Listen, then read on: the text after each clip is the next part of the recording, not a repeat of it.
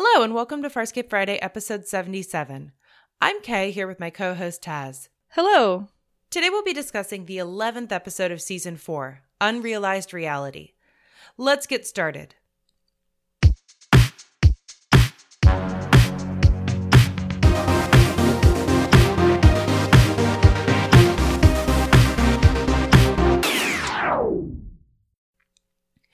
Welcome back.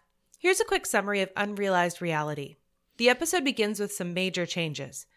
John's better at predicting wormholes. Sokozu decides to align herself with Scorpius against the Scarans and people on the crew who don't believe the Scarans are a big threat.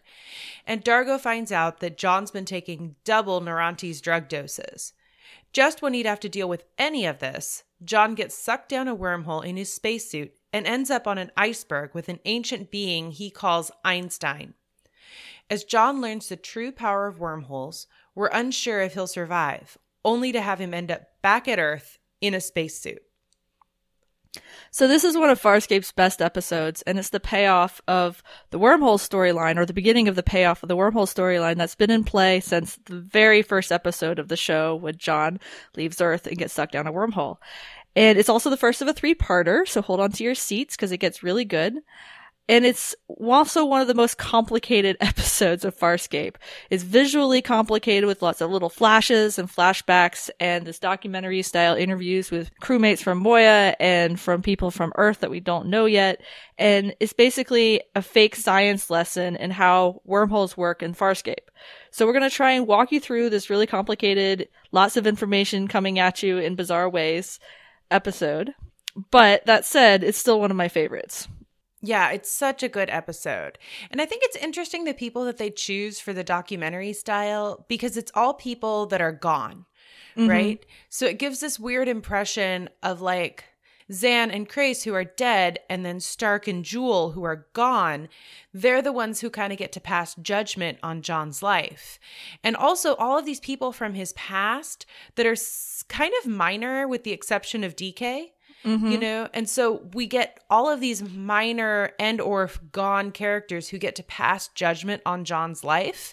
And I just think that's a very interesting narrative choice because it's none of the people that are currently with him. And on the one hand, it's great because, you know, we get to see all these characters who are gone again. And so it's kind of like, you know, the home week. Yeah, it's, you know, kind of like, Cordelia in, what was that episode where she came back after she died? But at the same time, I think it also speaks to how John sees himself and also that interesting moment in Don Quixote where Zan kind of touched on this idea of a lot of people having been willing to die for John. Yeah. Yeah. So the style that they use to tell it is they basically have a series. These people keep coming up over and over again. And I really like that you point out it's like all these minor characters, but I think it's the Earth people are particularly interesting to me because it's like the sort of people you would talk to try and find out the biography of John Crichton. It's like his elementary school teacher. It's an ex-girlfriend. It's his best friend that he did DK that he did the Farscape project with. It's another scientist that's working with the project.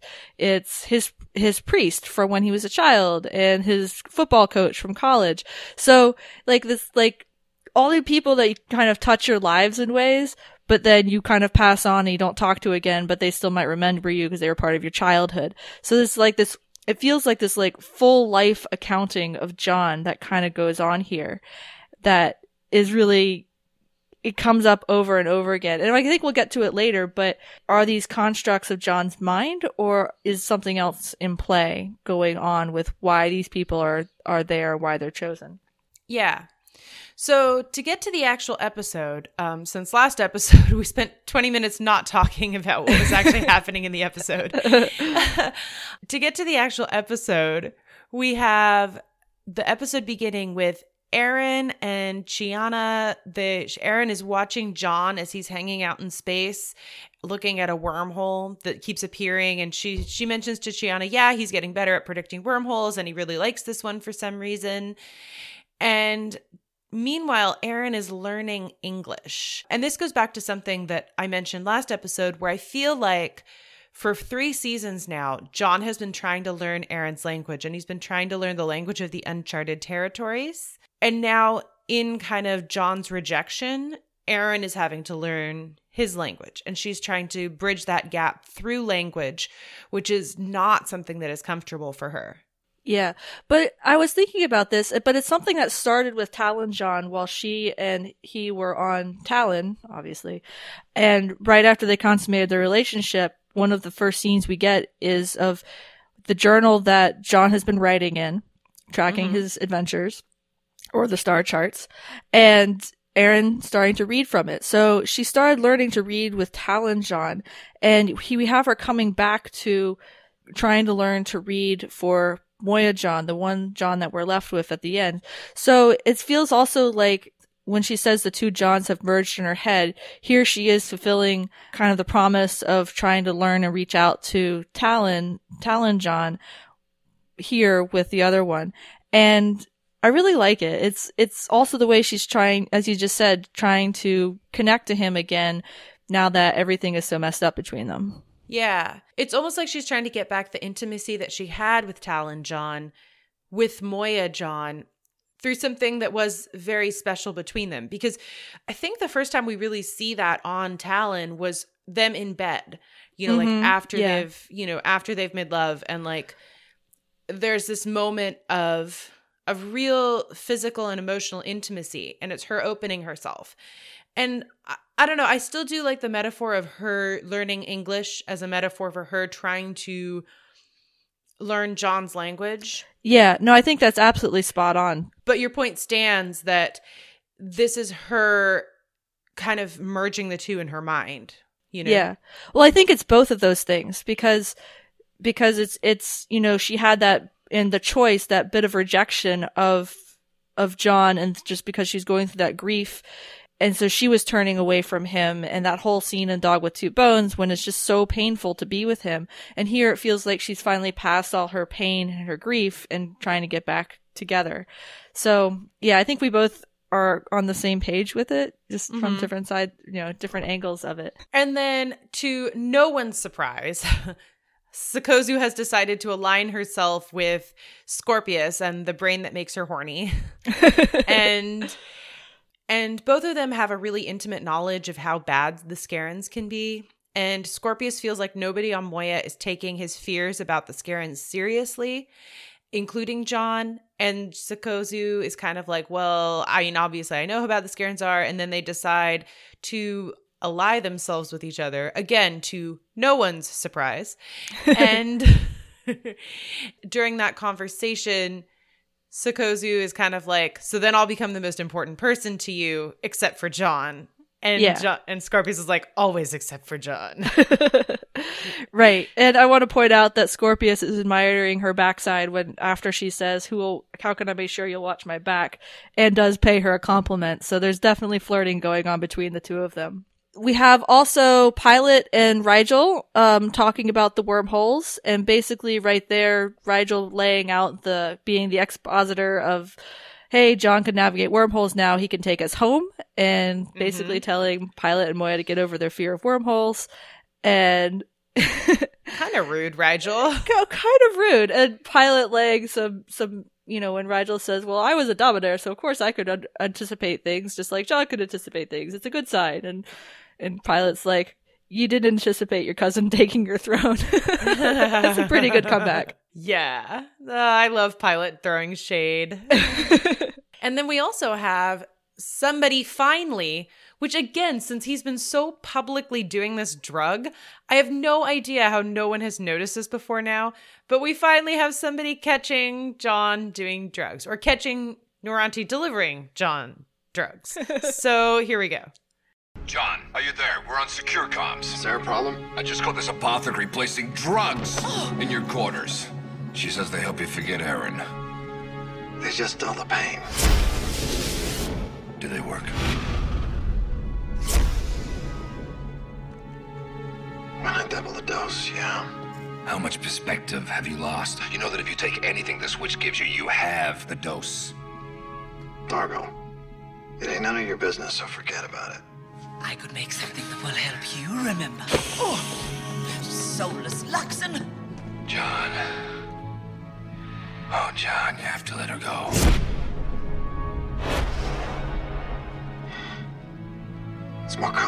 that.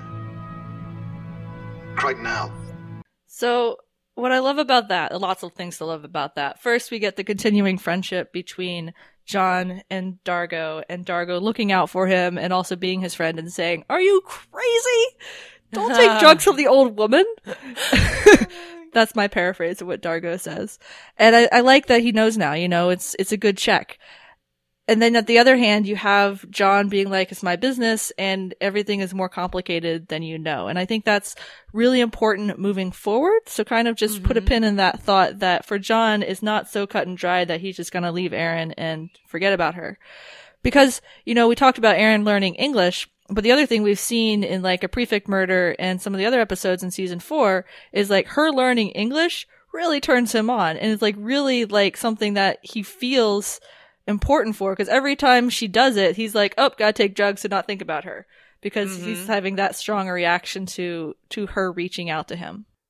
Yeah, there's definitely like a lot of things about Erin that I think if he was not taking drugs, they would be back together. Let me put it that way.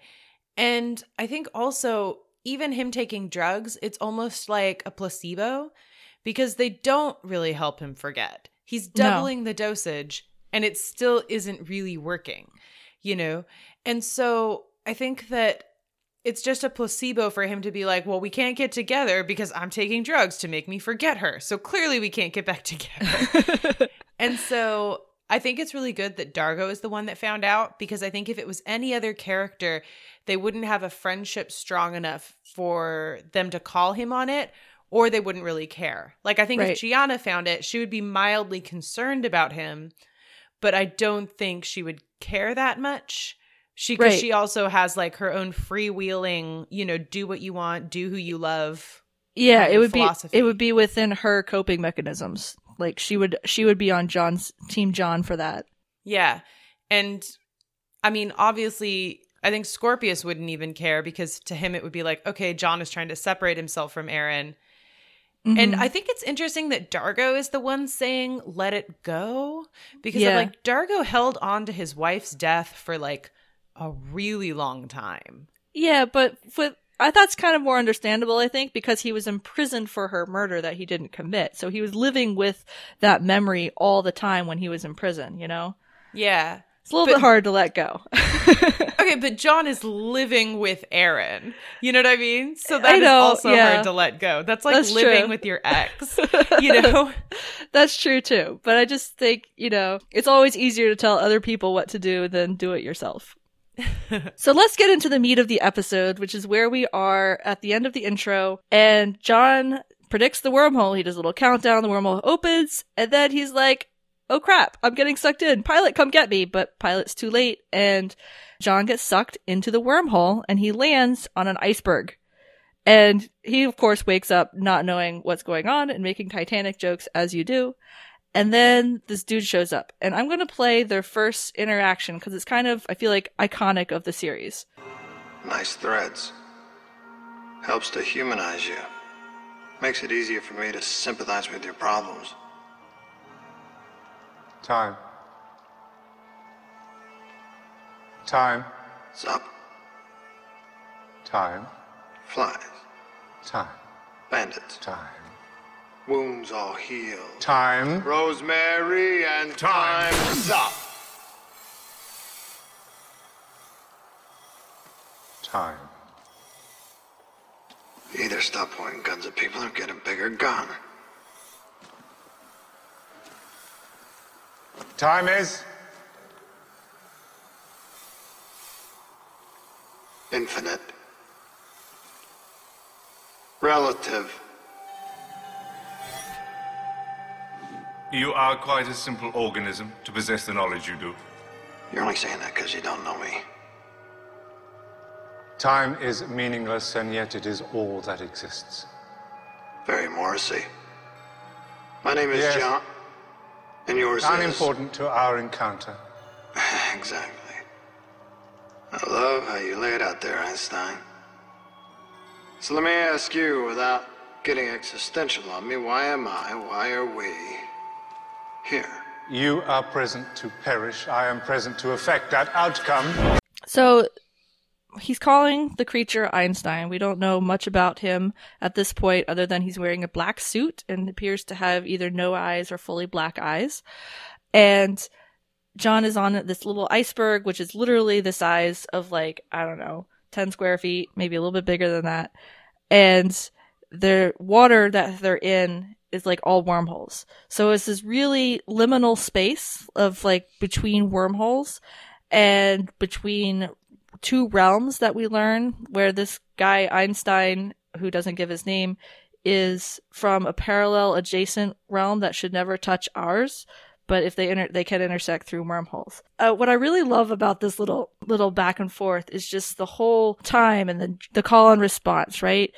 Probing to see what John understands. And John starts out being flippant and then kind of gets more serious about it. Relativity, which, as you can tell from Einstein's name being thrown around, is a really important part of this episode and how wormholes work here. Mm-hmm. I love that back and forth, because I think that it really shows John's own understanding of time. And then as the episode progresses, you really see that his view of wormholes, even though it's incredibly serious, like he destroyed a command carrier to stop wormhole knowledge from getting to the peacekeepers, is also very self-focused. Do you know what I mean? Mm-hmm. And this is like the best Rorschach test for his own understanding and his own perception of what wormholes are and the reality of wormholes. Yeah. And I think that that's kind of what Einstein is going for, is like, what do you actually understand? And what do wormholes mean to you? And you can tell that he's really disappointed in John. And John doesn't really like that. But at the same time, John is at a point where he doesn't care either, which I think comes across a little bit later, that he just doesn't care anymore what other people think about wormholes, because to him, wormholes have become a tool. Mm-hmm. They're a way for him to get home, but they are also why he is hunted. That is why Scorpius is after him, why Scorpius is on their ship living with them, and why the Scarans are now interested. So it's definitely interesting to see where the two of them start at this episode, because the changes radically by the end. Basically, Einstein is like, okay, you're dangerous because you have this knowledge. I need to know where it came from, why you want it, and then I'm going to kill you because you're a liability.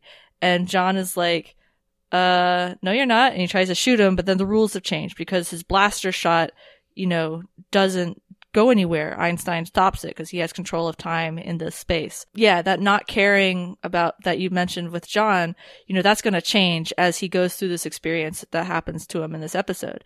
Yeah. And one of those is he jumps into a wormhole off the iceberg and he ends up on his very first day back on Moya in command, where basically footage from the premiere shows up again. And he's like, wow, first day. And he kind of plays through that first day that he had, when they're trying to get the control collar off, they're under attack from the peacekeepers, his introduction basically to Dargozan and Rigel. And he dodges all of Rigel's spit, and he is like, why don't you try that control thing, and plays it through as if he is living it again. Yeah. With commentary. With commentary, yeah. And I think it's really interesting because this first playthrough, I think in his case, it just kind of feels like, nostalgia. Like he's feeling nostalgia for this. It doesn't feel real. Mm-hmm. It isn't until later in the episode when he comes back to this moment and he's back in the cage with Aaron. And when he's in the cage with Aaron, he tries to do it better. Like when he was up on command, it was just kind of like, I'm going to do it like I did it before, but just like with minor tweaks. And when he's with Aaron, he tries to talk to her and, he tells her who she is and he fights with her and he doesn't win, but, he definitely when he doesn't get his ass beaten. And there's this moment where he's trying to do it better. He's trying to do his past better. Mm-hmm. And all it gets him is a snapped neck. When he knows too much, she kills him. Yeah. But it's also interesting about that one, and it gets to a later point that we get to about the elasticity of time. And I'm going to apologize in advance. We're just probably going to be jumping all over the place here because it's such a disjointed episode. But I was thinking about this watching it. He tries to change the timeline and fight back with Aaron and counter her moves. And But he still ends up on the floor underneath her with her sitting on him demanding answers, just like in the premiere. The outcome is different, as you say, because she snaps his neck. But, he doesn't change things enough to get out of that situation. He's still really close to how things actually happened. Does that make sense? Yeah, that makes a lot of sense. So after that moment on Moya, John gets back to the iceberg, and Einstein explains to him that wormholes aren't just, wrinkle in time style folding distance between spaces. There's actually an element of time going on. Mm-hmm. So I want to play that explanation because wormholes get really complex in this episode in a way that I think Farscape has not quite ever hinted at before. Right. And this is after he goes to an alternate Moya, but we'll talk about that later. As I said, we're going to jump around a little bit. So let's just get to the explanation. Every wormhole system has millions of exits, each to a distinct time and place. Travel from A to B. Now attempt to travel back. You could arrive at point A immediately after you left, or a cycle later, or a cycle earlier, or 10 or 10,000, millions of permutations. The secret is understanding time. Not so much understanding as accounting for. Unskilled wanderings create unrealized realities.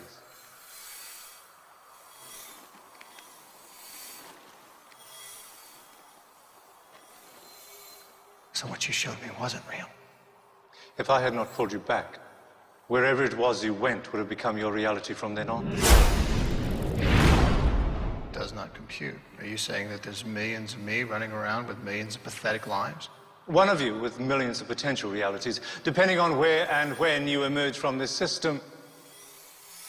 If you do.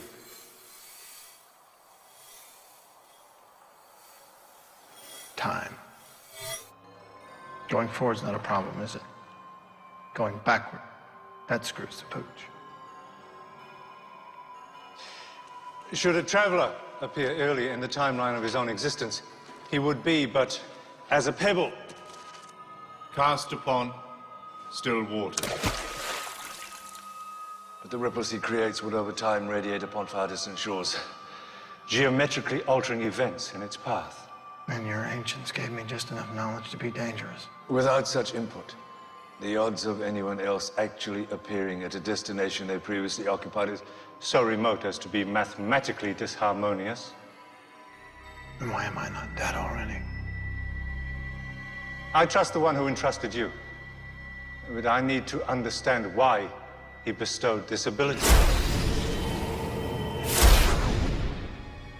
Are you afraid of this knowledge? No.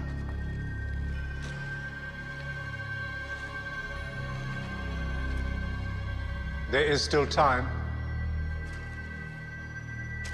So first, a few context things, because I realized in this quote we hadn't talked about that. In the previous conversation, Einstein explains that he is of the same species as the ancients. The ancients have just been biologically or modified so they can fit in the biological realm that John exists in, whereas they are in that parallel but should not ever intersect realm. John has, up to this point, he's been in 2 unrealized realities so far. One that had where he ran into Chiana, who was played by Claudia Black, so Aaron and Chiana, and he didn't think it was real. He thought these were illusions that Einstein was giving him, but he comes back with hair that he accidentally pulled from her head, and Einstein is like, no, you are actually in a real place, and if I did not pull you out of it, then you would have stayed there, and that would have been your reality from then on. So we have this beginning of the shift of John understanding that he's not being messed with, things are actually happening to him, and he's coming back to this liminal space to learn more. Yeah, it's kind of an inverse of his previous interaction with the ancients, where everything there was imaginary and everything there was an illusion. And then now he's in a space where everything should be an illusion. You have Aaron Chiana, it's an Aaron that's got Chiana's coloring and Chiana's personality, and yet it's all real. And so there's kind of that moment when Einstein is talking about the potentiality of all of his decisions and the potentiality of wormholes that really feels a lot like the idea of a multiverse where like Yes. where like every decision you ever have to make in your life, you actually make every single decision so that there's just infinite variety of, you know, you having made all these different decisions and what that kind of means, you know? Right. But the difference that he's explaining here is that he's making unrealized realities. And this is where it gets really into the fake science. So bear with me here. But instead of the multiverse theory where there is automatically a new universe created, I think what Einstein is saying that a traveler through the wormhole is the only one making these new realities. So it's not true for every single person. It's only true for the wormhole traveler. And it's not that there's millions of the traveler. The traveler is still sort of singular, but when he goes into a new reality, that becomes the reality and that he has to live in. And so the unrealized realities are all the possibilities of where this person could live. But they still all exist once he creates them by traveling too close to them or through them. Yeah, I definitely hear that. And I think when you've explained it like that, that kind of explains one of the things that's happened with the voiceover documentary style narration. Because the first voiceover documentary narration style we have, it's Zan, Stark. The first one is actually Earth People. Is it only Earth People? It doesn't have Zan and Stark yet?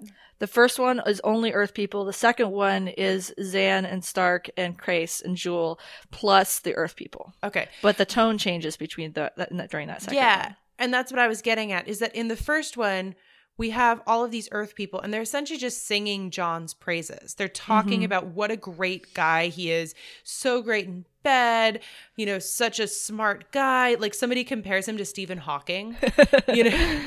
Yeah, John is no Stephen Hawking. Yeah, I love you, John. Smart, yes, but anyway, go on.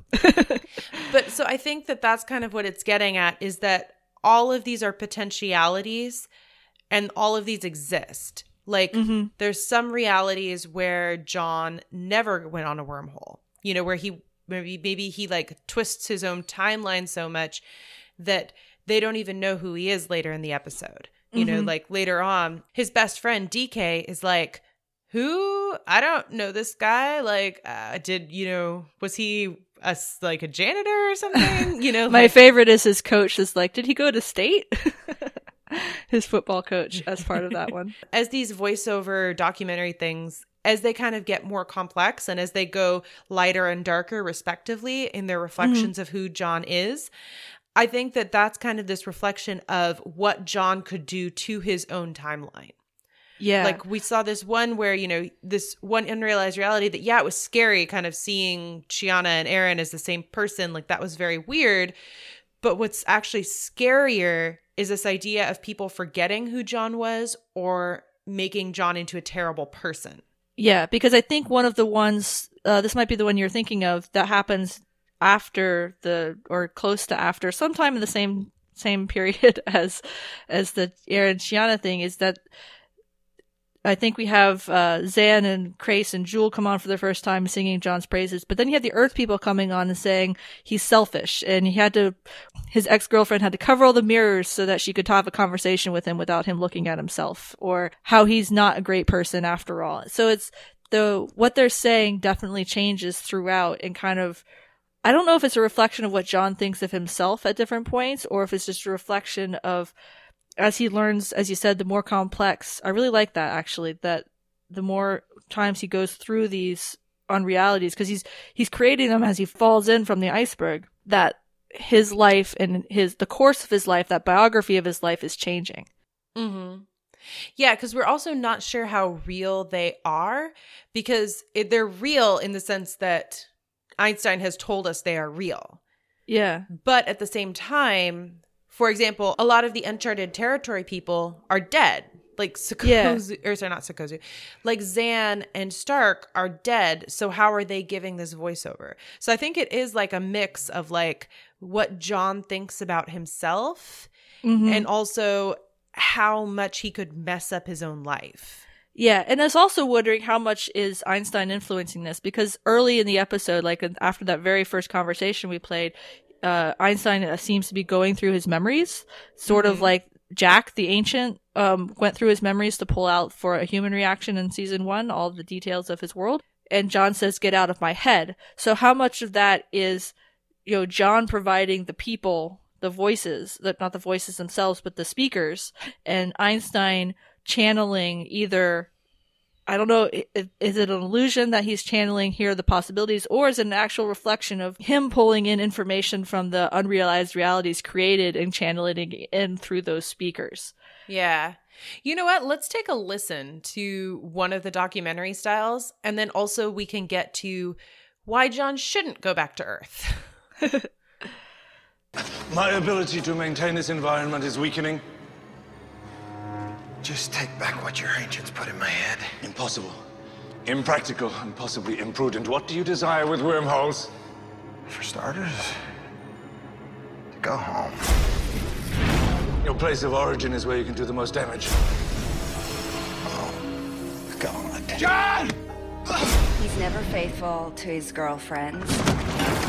He made it perfectly clear that his work was a greater priority than I was.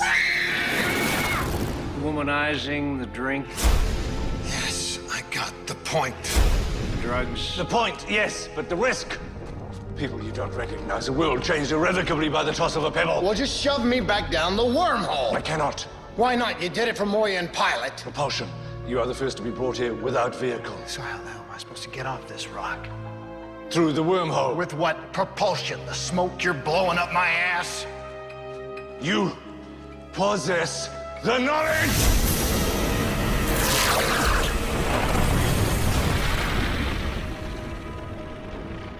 I have little time. From the moment the ancients implanted that knowledge, you exist to service a larger... No. No. That's what you want. My name is John Crichton. I'm not your pawn. Then let us proceed. So I know it's a chaotic quote, so just kind of bear with us as we walk you through it.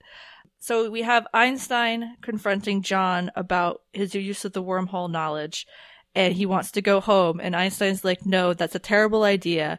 That's where you're going to cause the most damage, because if you go back in time, you can cause all these ripples that change your reality, create unrealized realities."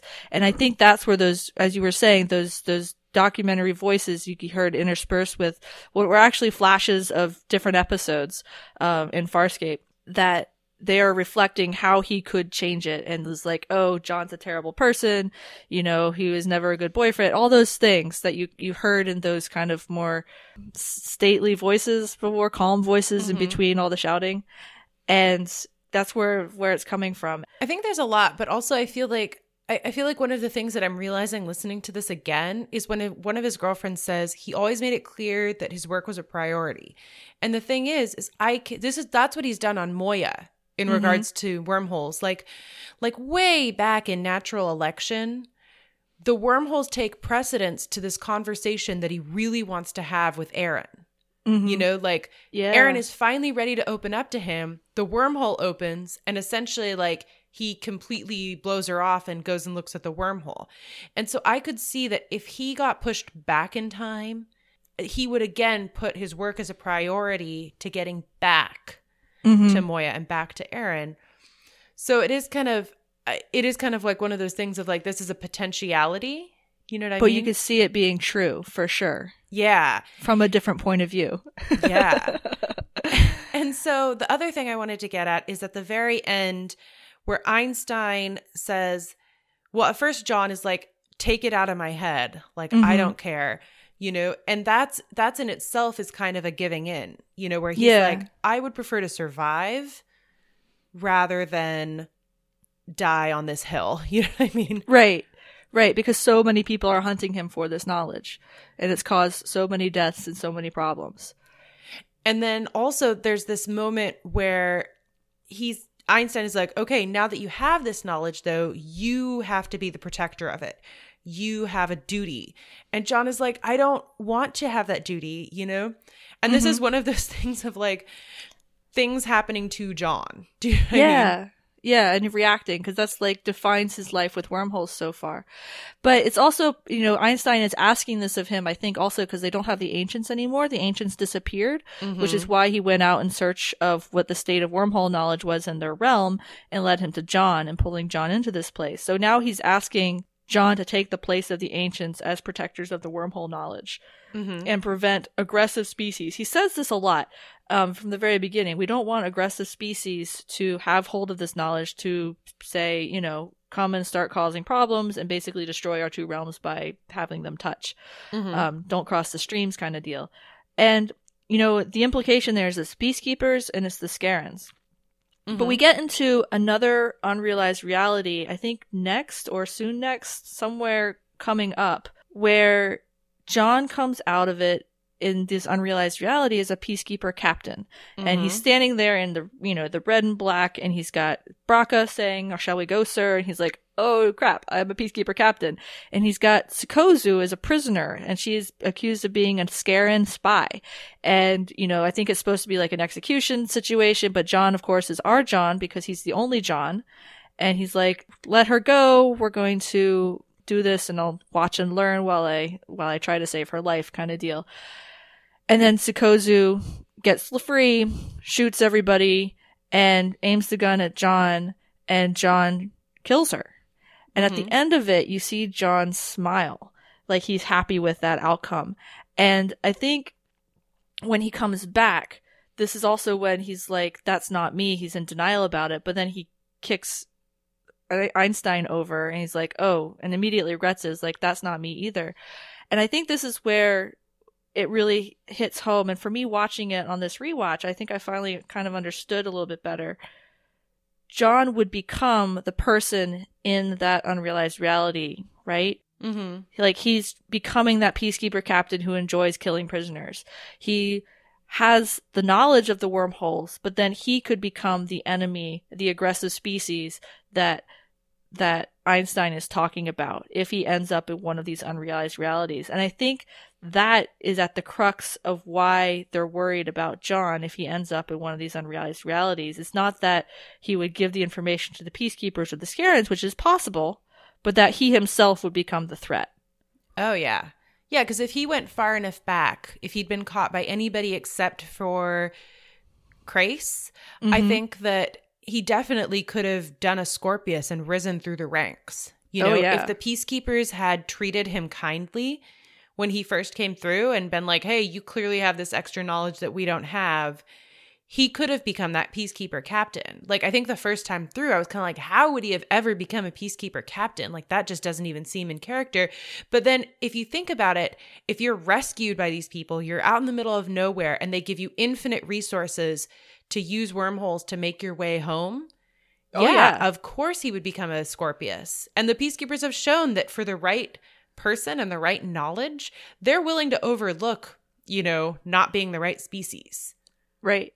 It was one of those things that I don't think I understood the first time I watched this, that is the fear, that John would no longer be the John that we know. Because you're totally right. Because, the other part of it is you absorb the propaganda of the people you're with, right? And, that's the only worldview you're getting on the uncharted territories. Of course you'd work with the people who rescued you.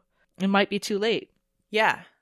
Yeah. And then at the very end, we have Einstein really pushing John to kind of, "You have to do this." And he's like, "No, I'm John Crichton," which is a line we hear at the beginning of every single episode because of the thing. And then he says, "I'm not a pawn," which is really one of the first times that we've really heard him fight back in that sort of language. Because remember when I said that, like, I was like, the one thing about him taking drugs is at least he's messing up his life on his own. Yeah. And I'm like, that's kind of what it is here. He's like, "No, I'm not a pawn." And it's only when he makes that kind of declarative, like, "I'm going to do what I'm going to do. You can't make me do things. I will not be somebody's pawn," that Einstein is like, "Okay, now we can begin." Yeah. Yeah, where he won't be the one giving in to other people. Yeah. And that's, I just love that little bit because it's also I feel like it reflects like how he feels battered around by the universe thus far. You know, he's been so reactive to Scorpius, to all the people who are after him, to Crais, to everyone trying to dictate his life. And it's not till the end of season 3 when they decide to go in and destroy the command carrier that they take charge of their own destiny, kind of, the crew, and John in particular. And here he's reclaiming that once more and declaring that once more. And then it fits into the whole chess metaphor with Scorpius too. So kind of after this, John gets all of those overlapping documentary style voices again, and they actually teach him how to navigate wormholes. And Einstein begins it. And I'm going to read it straight through because it's really hard to pay attention with all the sound clutter, I thought. So he starts. From every point of entry, a wormhole branches into multiple paths. So we've talked about that one. The subdivision continues until at length you are deposited back into space-time. The journey can be random or with purpose, and destination is the key. So every portal has a distinct space-time signature. Only destinations you can realize by design are those of which you have foreknowledge. The more you travel, the more signatures you will catalog. Our ancients have given you the ability to recognize these subtle differences, since every destination is surrounded by similar, unrealized realities. The closer you travel, the more you must maintain absolute engrossment, and never return to a familiar place prior to the last time you left. Your next journey may lead to a permanent, unrealized reality. So, I was actually thinking about this, and it's kind of like a library. Bear with me. So libraries have a bazillion books, and they have the card catalog and the Dewey Decimal System that has like the big categories and then finer and finer categories till you get to the one. So the wormhole is, each destination is like infinite books, right? And the closer you get, you are near to books that are closer to you, and then the one you pick is the one that has the specific Dewey Decimal ID number, and that is the signature that you are supposed to be looking for. And within his own body and his own senses, John has, because of the ancients and Jack giving him this knowledge, the ability to actually see the signature of individual places. He hasn't perfected it yet, as we will learn, but that's kind of how I was thinking about this. Yeah, and that's a good point. And one of the things that the voices emphasize is that you always travel with purpose. You should never travel randomly, because that's the best way to end up in an unrealized reality. Right. And yeah, I think it's interesting, this entire concept, because then that makes me almost wonder if, because his first travel through the wormhole was random, if this just is his unrealized reality. Do you know what I mean? Yeah. Well, it's definitely an unrealized reality from ours, Yeah. you know, because of the whole starting with IASA instead of NASA, you know. It kind of gives us a framework for his world and ours kind of starting out differently. And then who knows? We don't know. But maybe Moya and the whole crew is his own unrealized reality. I like that. I really like that idea. Well, and then also we get another unrealized reality that kind of makes sense when you think about it in terms of the aggressive species that Einstein is talking about, because we see them from the back, but it's John and his dad. And his dad is having a little cook-off on like a pier, which I'm like, it doesn't make, he like literally has like a whole bunch of food and it's just going to be him and John. Yeah. What is that creek that they keep going back to? It's the one in his head that the beginning of Season of Death where he beats Harvey in his head at night. It's the same pier that they keep coming back to. So it's clearly important to John's past. But so either way, we see them from the back at first. And then when they turn around, one is actually played by Wayne Pingrove. It's not played by his dad, by the guy, by the actor playing John's dad usually. But the other, they both have the Scarran features, like the Scarran half-breed features. And we find out that the Scarrans have actually taken over Earth way in the past. And you're kind of like, well, how could they have done that? And it's because of this. Because if you're not paying attention to the exact moment that you want to be going to, you will go to the past, and that will change everything that happens. Going forward, yeah. And that's like, at one point, Einstein says it's like throwing a pebble into a pond and the ripples will go out really far.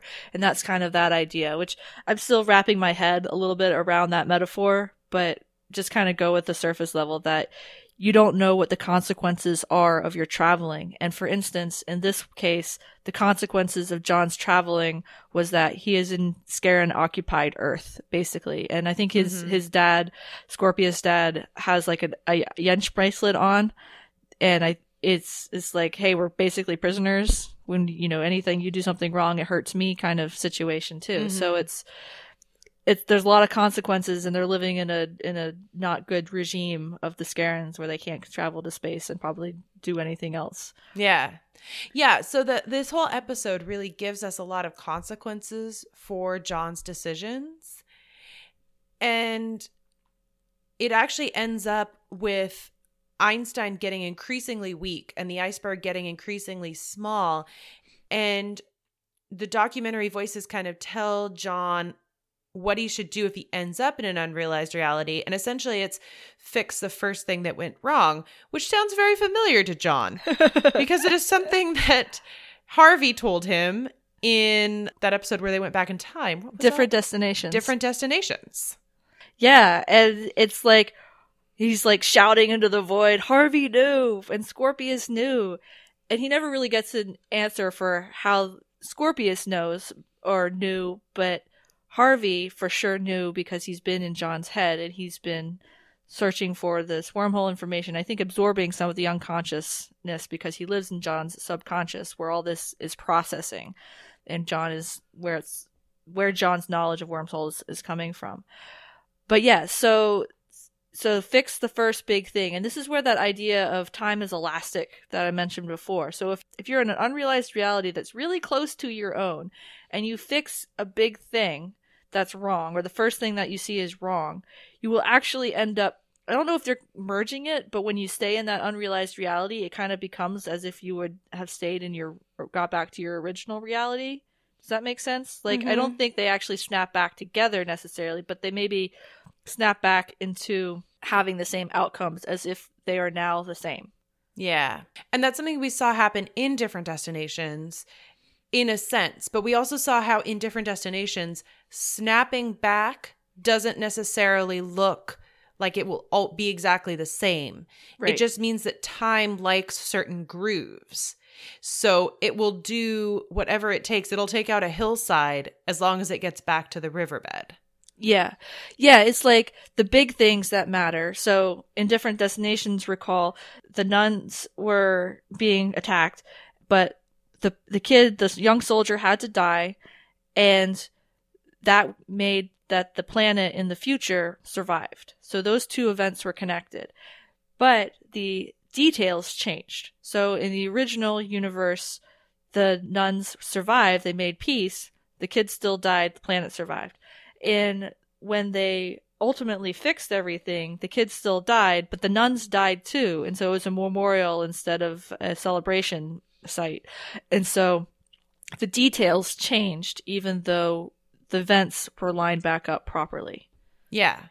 Like the outcome was the same even though even though what happened changed so fundamentally. Yeah. You know? Yeah.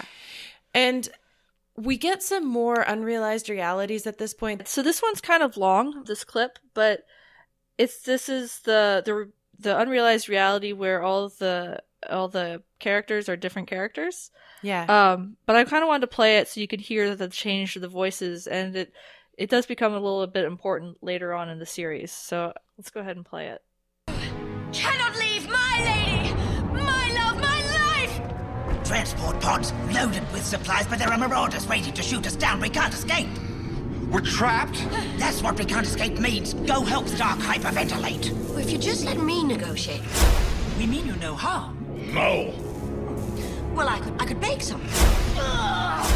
Since every destination is surrounded by similar unrealized realities. The closer you travel, the more you must maintain. The closer you travel, the more you must maintain absolute engrossment.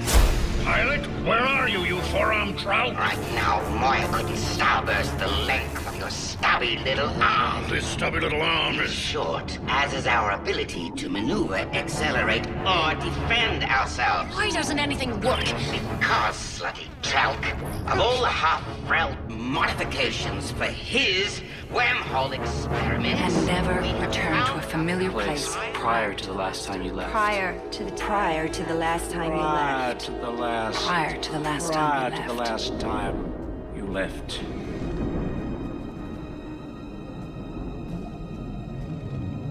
Now just why won't you help us, Cry? Because like everybody else here, I don't want to be here anymore.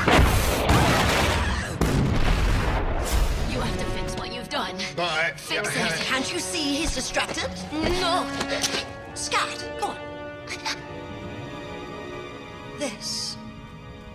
This will free you from any thoughts of your betrothed. No. Honestly, she's not on my mind anymore, Grandma. So big, so beautiful, so blue. Aaron! Blue. Come back to me! You're very pretty. So, Mad Chaos, the context is they're being attacked by the Peacekeepers. That's why there's lots of weapons fired. There's also lots of flashes of John to his own reality versus this reality. And you probably could hear all the actors' voices, but they did not look the way they expect. So we have Aaron and Shiana. We have Rigel in Dargo. We have Sukozu in Stark. Shiana in Norianti. We don't know who Aaron and Zan are because they're off on the transport pod trying to negotiate, and then they think they get shot. And then Dargo is in Jewel, and Norianti is in Rigel, and Sukozu, I think, is in Pilot. That was the hardest one to figure out. But you see all these people, like, they're all wearing each other's costumes, so the actors are in, like, Norianti is dressed up as Rigel, but she obviously can walk and is not the size of Rigel. And then you have Rigel, who is playing Dargo, and he's really tiny, because he's basically the Rigel puppet dressed up as Dargo. So it's all these weird visual things, and you constantly see John flashing to real Moya and being like comparing his reality to theirs. And then you obviously have the documentary voices overlapping about, hey, you're really close to your Moya, and that's where you have to concentrate the most so you don't end up in this unrealized reality where you have found yourself. Yeah, and it's kind of that really makes such a fine point of what an unrealized reality could look like, because this has all the right pieces, but they're just not in the right position. And so if he doesn't focus, he's going to end up there, and he's going to end up there forever. Yes. And there's two other little points I want to bring up about this whole scene. They're not included in that quote, but this whole unrealized boy, this is the longest he stays in any of the unrealized realities, because Einstein, who is weak now, has been the one who's been pulling him back, and he's having a lot of trouble pulling John back from this one. And in this one, Sukozu is playing Stark, and Shiana gets knocked out, and she ends up having a seizure, and so Stark does some, like, the crossing over thing, and then when the Peacekeepers come on board, she's like, John, you need to shoot me, because I don't really have to be in this body, I don't want to die with the Peacekeepers. So John shoots her, and she's, like, muttering words as he does so, and then so he actually shoots Stark, like, which is, I don't know, kind of one of those unexpected outcomes that you do, but also it kind of reminded me of when he was in the PK Unrealized Reality and he shoots Sukozu, and in this place Sukozu is shooting Stark. So there's a theme of shooting Sukozu and Stark. But then the other thing at the end of this scene is Crace not playing anyone else but himself. Crace is the PK captain who's leading the boarding party. And he, after a tense moment of standoff, greets John and says, "Well done," as if John had been the one to bring in the prisoners. And it goes back to my thought about, John becoming whoever he is supposed to be in that unrealized reality. So here he is a collaborator with the Peacekeepers.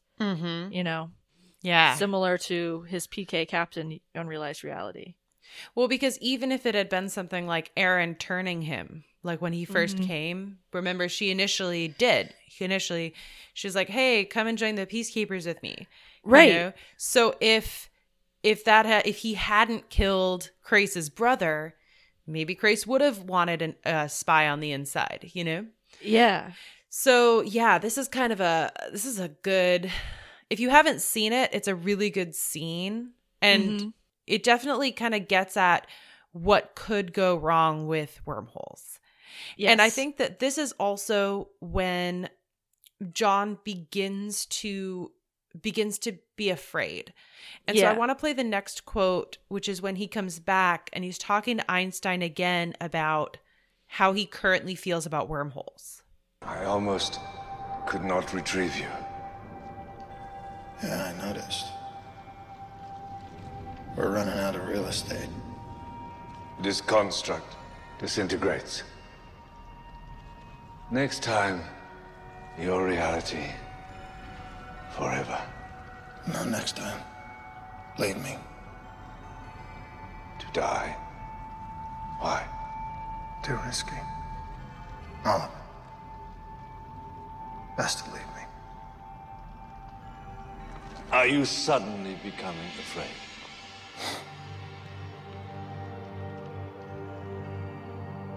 Yes. Of the damage I can do, yes. Fear. Fear is the correct answer. So this kind of goes back to a couple of things. It goes back to the whole time thing at the beginning where Einstein was looking for the right answer in his response to his, Rorschach test of time. Yeah. Let me say time repeatedly. But also, I think that this is such a major character growth just within the episode for John. Because like we said, kind of the theme up until now of season 4 has been like, we don't care. Do what you want. We don't care. We don't have it in us to care anymore.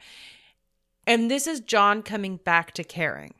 Mm-hmm. Like, this is John that isn't just destroying the command carrier because he thinks Scorpius shouldn't have wormhole knowledge, but he thinks he's realizing the potentiality of wormholes is so great and so deadly and could wipe out so many things that he has to make sure that not only is he using it correctly, but that no one else should have it. He doesn't even think he should have it. He says repeatedly throughout this episode, take it away from me. And it's something he repeats again as one of his last requests.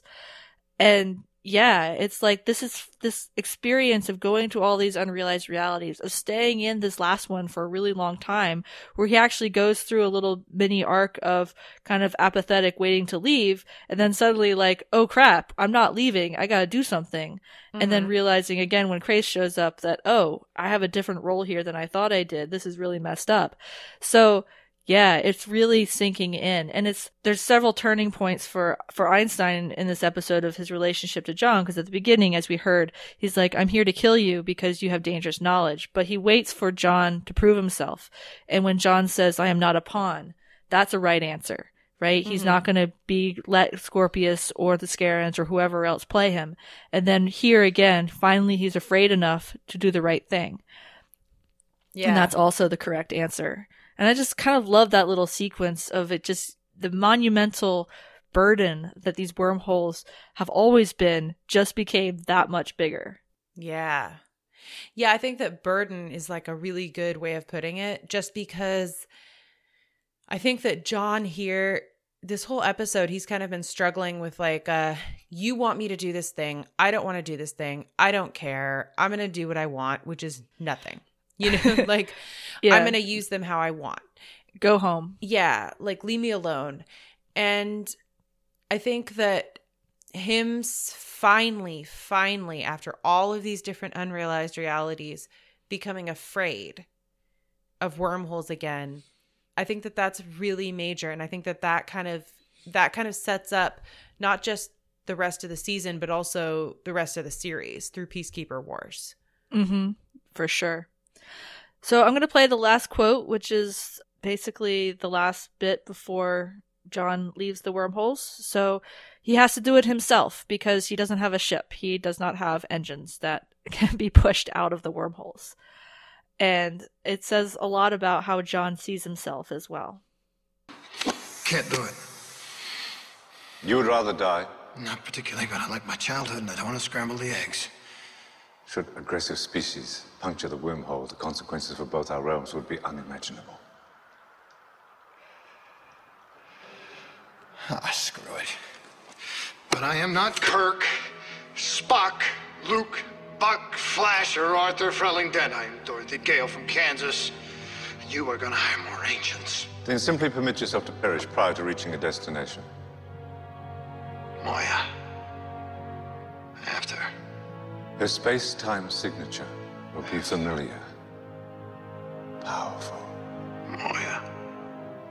Fear is your providence. Feel the force. Adjust. Maintain focus. Focus. Harmony. When this is over, you're gonna take this crap out of my head. Someday, should you survive. After. Do you now know what it is?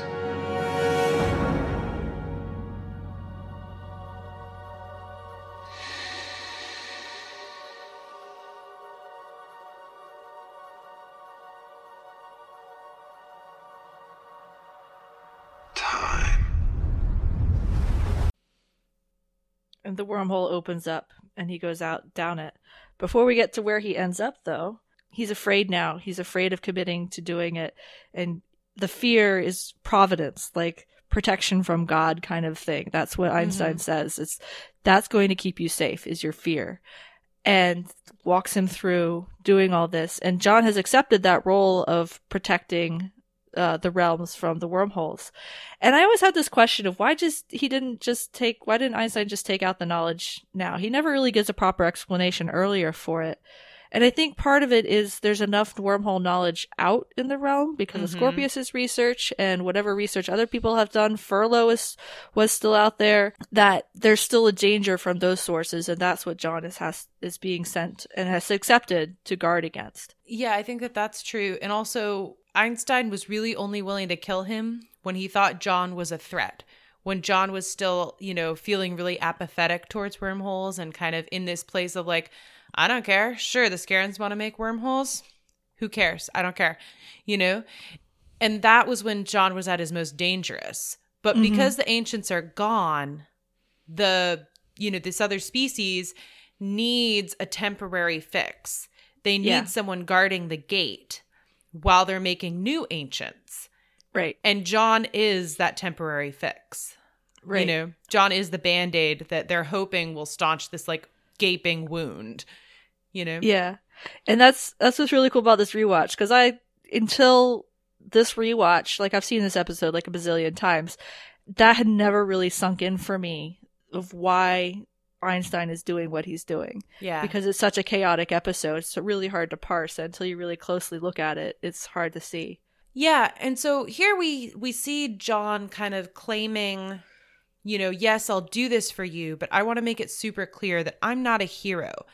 I am Dorothy. I am this person that you are putting in this random place. And sure, I'll kill the Wicked Witch, but I'm not going to do it your way. And I can't promise that I'll do it.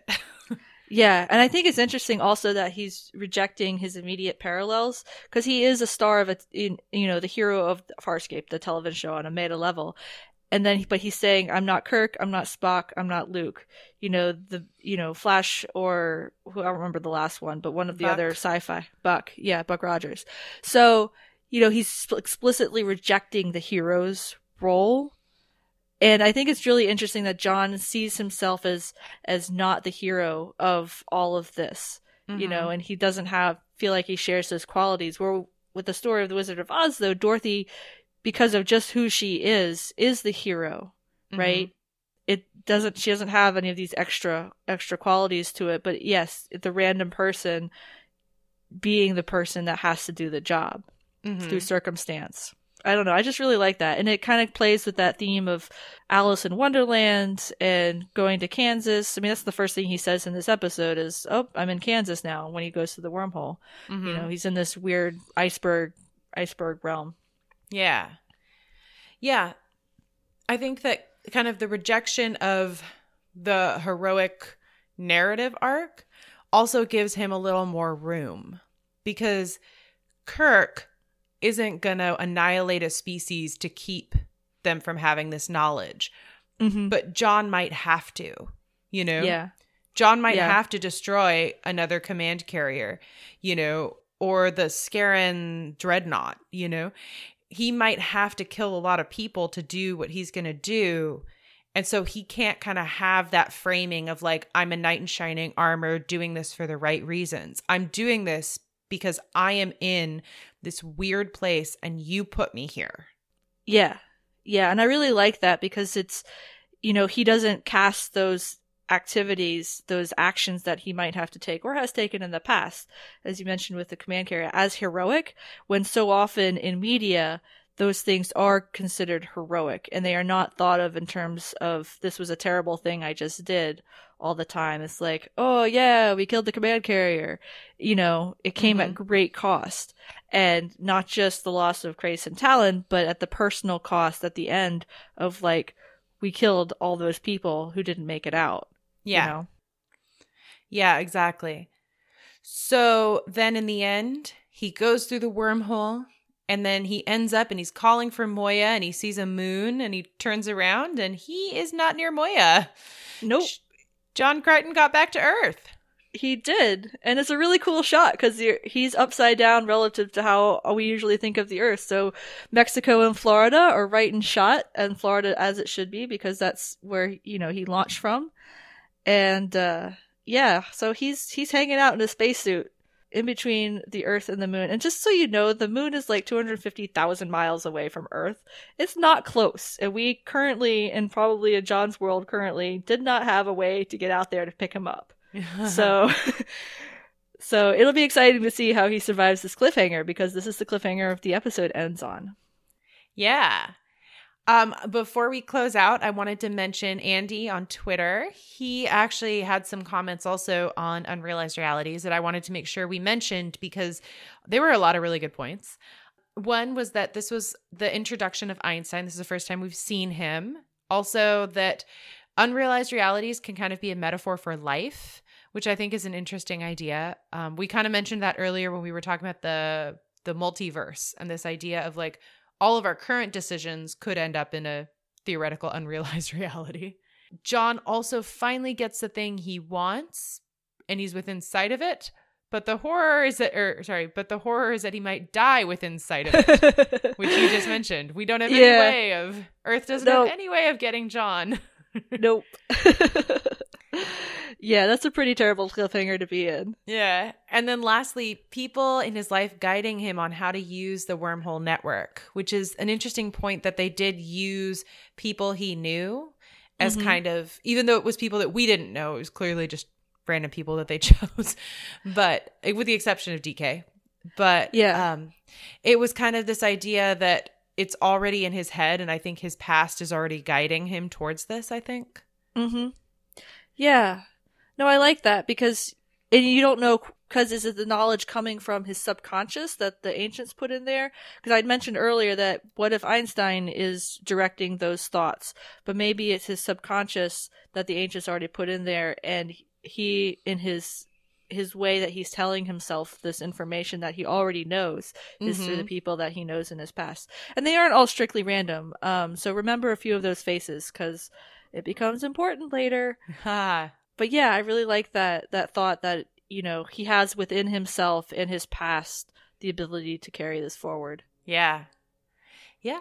So that's pretty much the episode. What would you give it?